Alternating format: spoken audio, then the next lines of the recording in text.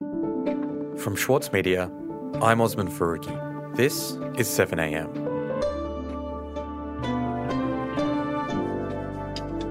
A year ago this week, a 28-year-old Australian man walked into two mosques in Christchurch, New Zealand and killed 51 Muslim worshippers. I'm the editor of 7am, and this week I'll be filling in for host Ruby Jones as we cover the aftermath of Brenton Tarrant's massacre. From first-hand reporting in Christchurch to secret government documents exposing the threat of far-right terrorism in Australia, we'll explore the legacy of this horrific act of violence and the lessons we've learned, or are yet to learn. Today, Part 1, 35 Widows. A warning, this episode contains detailed descriptions of violence. So, this is about Christchurch. I remember I had left my office in Sydney CBD and was walking to meet a friend for lunch in Chinatown. It was around midday.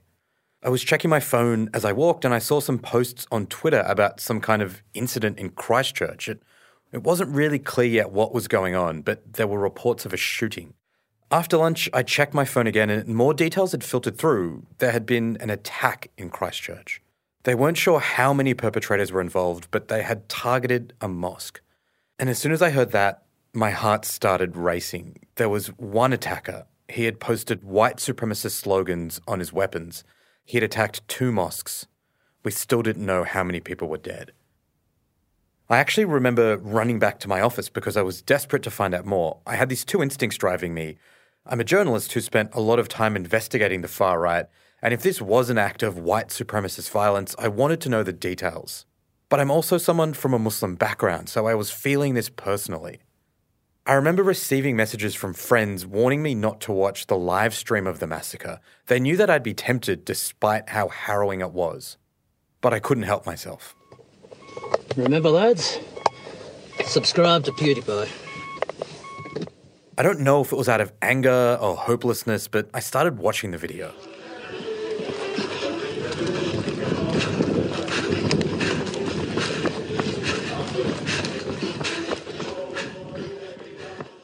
I was sitting at my desk with my headphones on and my colleagues were getting on with their work and occasionally glancing at the TV for news updates, but I was fixated on my screen.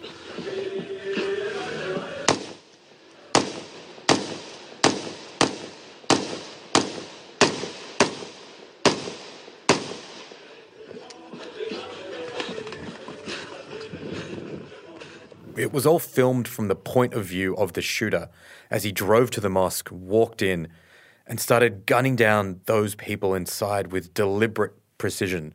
Men, women, children, the elderly, all lined up neatly, row after row, with their backs to the entrance.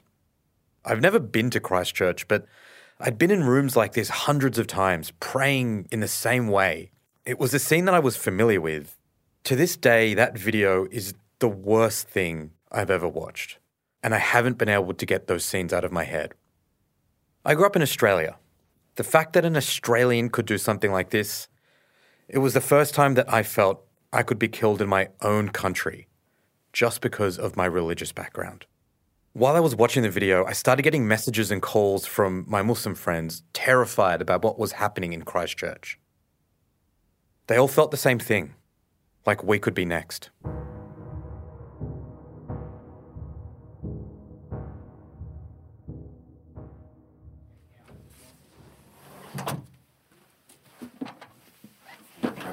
Check the headphones on. Cool. You ready to go? Yep. Elle, you're a producer here at 7am. Tell me about the story you've been working on. Yeah, so the past couple of weeks I've been working on this story about the anniversary of the Christchurch attacks.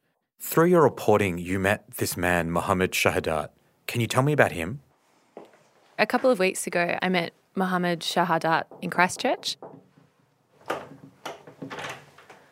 Hello. Mohammed? Yeah. Hi, nice to meet you. Thank you. I'll take my shoes off. Yeah. I went to his home and we met there over some plates of samosas that his wife had cooked. This is so good. Yeah, this weather if you eat like this one, body will hot, warm, you know. And yeah, he told me his story. first off, maybe we should start with, can you tell me your name and your age and tell me about your family? Hi, I'm Mohammad Shahadat. My age is 31. So Shahadat, which is the name he prefers to go by, he's 31 and he's married with 4 kids. And he's from India, southern India originally.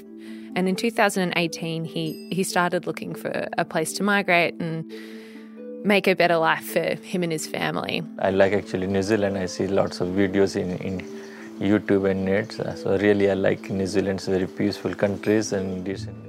And so in November 2018, he got a job working as a chef at an Indian restaurant in Christchurch, and he received a working visa and moved to New Zealand.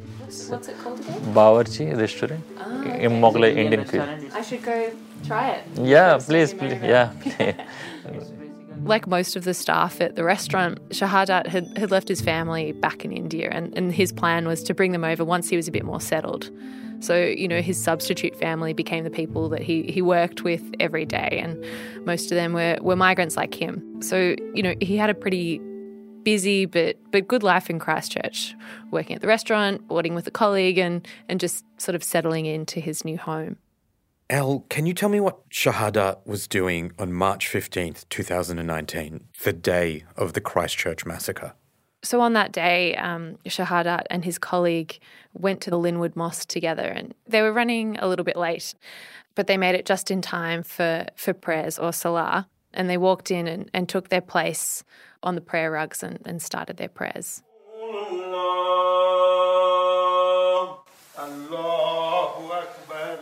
About 20 minutes into his prayers, at about 1:50 p.m, he heard loud bangs outside.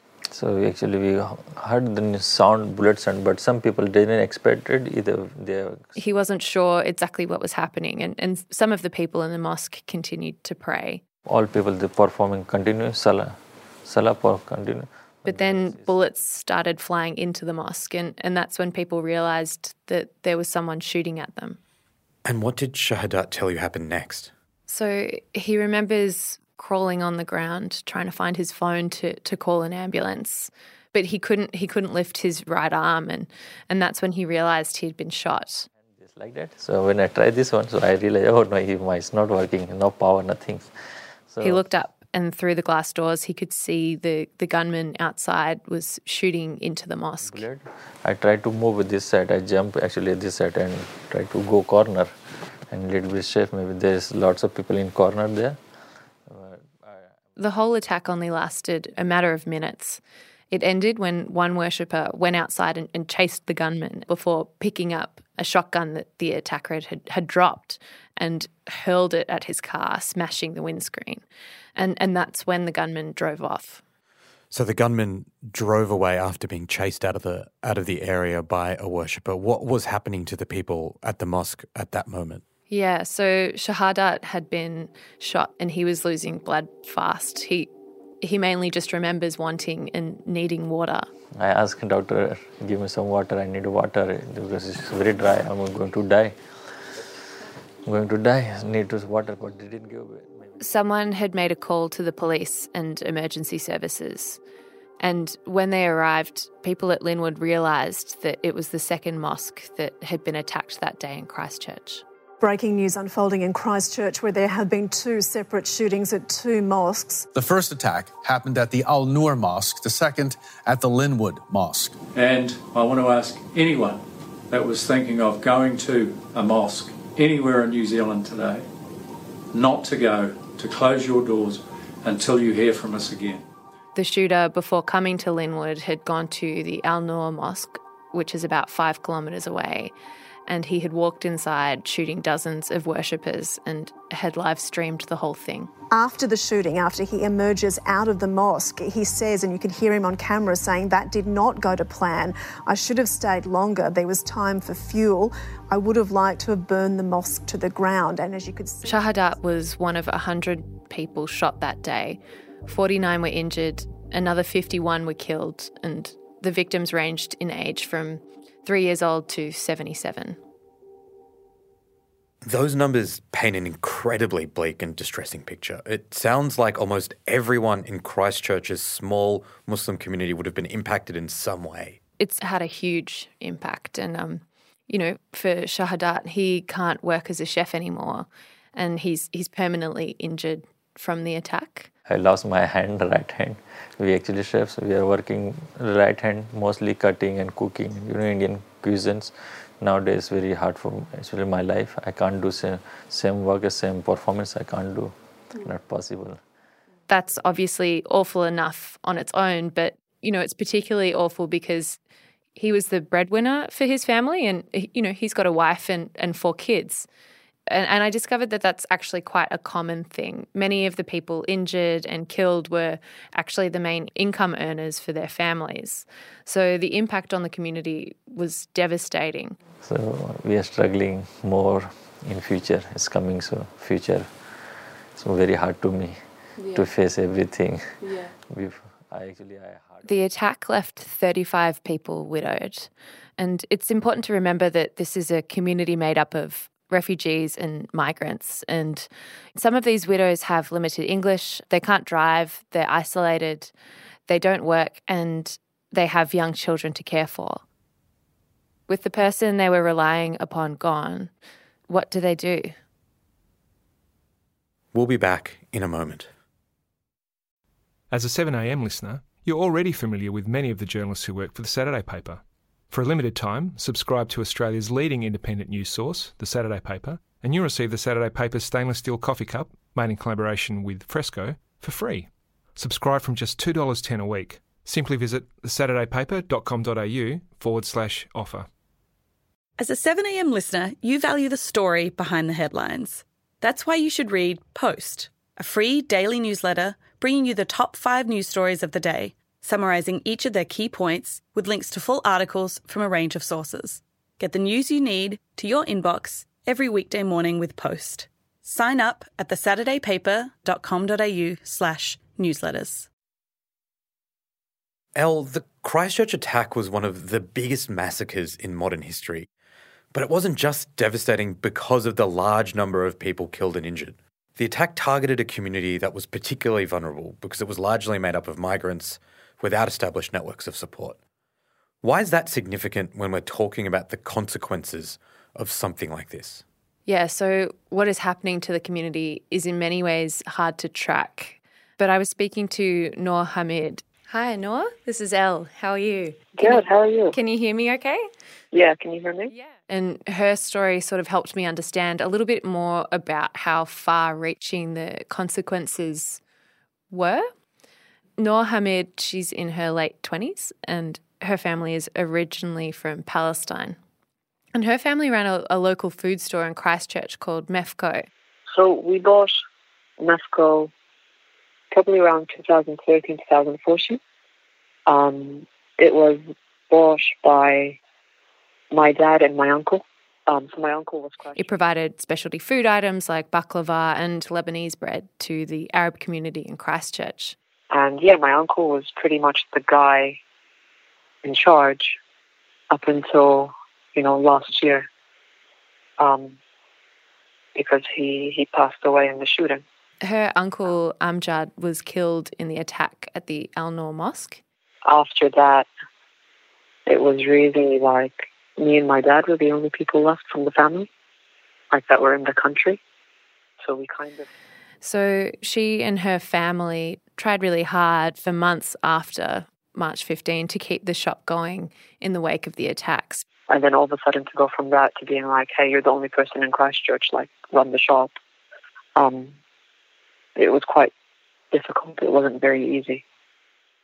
When I spoke to Noor, she had just been with the liquidators at the store explaining how to dismantle their specialty baking equipment because the store had gone bankrupt. It's like this huge amount of sadness that comes through. A lot of people are just not there anymore, to a lot of people feeling very, very upset about what happened, falling into a bit of a depression over it. Nobody really thought something like this could happen in New Zealand. 7 people worked at Mefco and they were all, close family friends with the owners and, they've now lost their jobs as well. Elle, I think a lot of people want to hear a story of a community rebuilding after a tragedy, and to some extent that has happened in Christchurch, but it sounds like actually the community is still really struggling as well. After spending time there, what's your sense of the way people are coping? Yeah, so everyone I spoke to was really overwhelmed by the way the community in New Zealand had responded. There has been a huge recovery effort, but there's questions now about if that's going to be enough to support this community and these people over the coming months and years. I met with Raf Manji. He's a former local councillor in Christchurch, and he conducted an extensive listening project. As part of this project, he was trying to find out what the community really needed in the aftermath of these attacks. So Raf told me that as hard as the past 12 months have been, there's going to be some really big challenges ahead. So the first anniversary, then we've got the trial. So next year looks pretty full on in terms of trigger points. And so all of this risks re-traumatising a community that's, still in recovery. And I just had got the sense people hadn't really thought that far. I mean, I think they really thought we've got everything under control. And I think it was clear to me that this is not under control. And that if you read the literature... Noor Hamid, she told me that, when she hears about shootings elsewhere in the world, she just falls apart.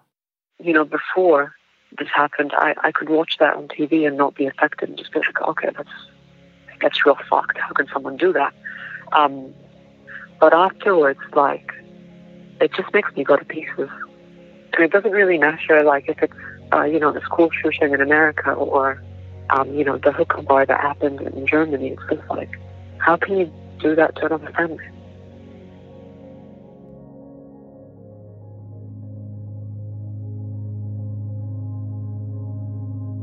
Elle, thanks for your reporting on this. Thank you.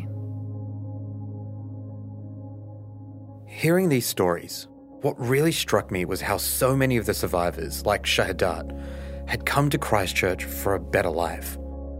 And that's why they were targeted in this massacre. And it didn't end with the massacre.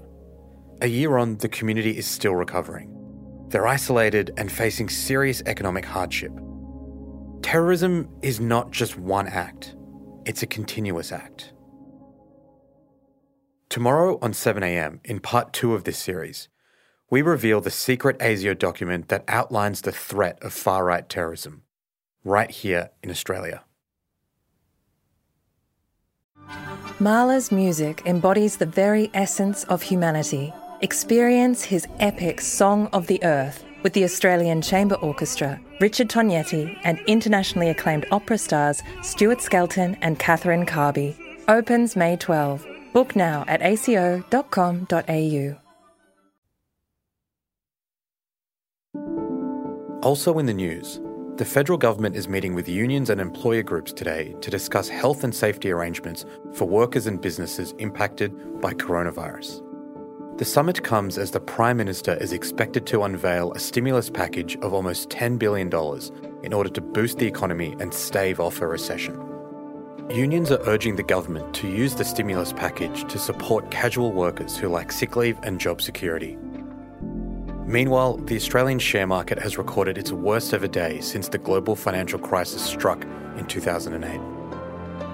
Elle Marsh, who reported this episode, is a field and features producer for 7am. Her position is supported by the Judith Neilson Institute for Journalism and Ideas. I'm Osman Faruqi. This is 7am. See you tomorrow.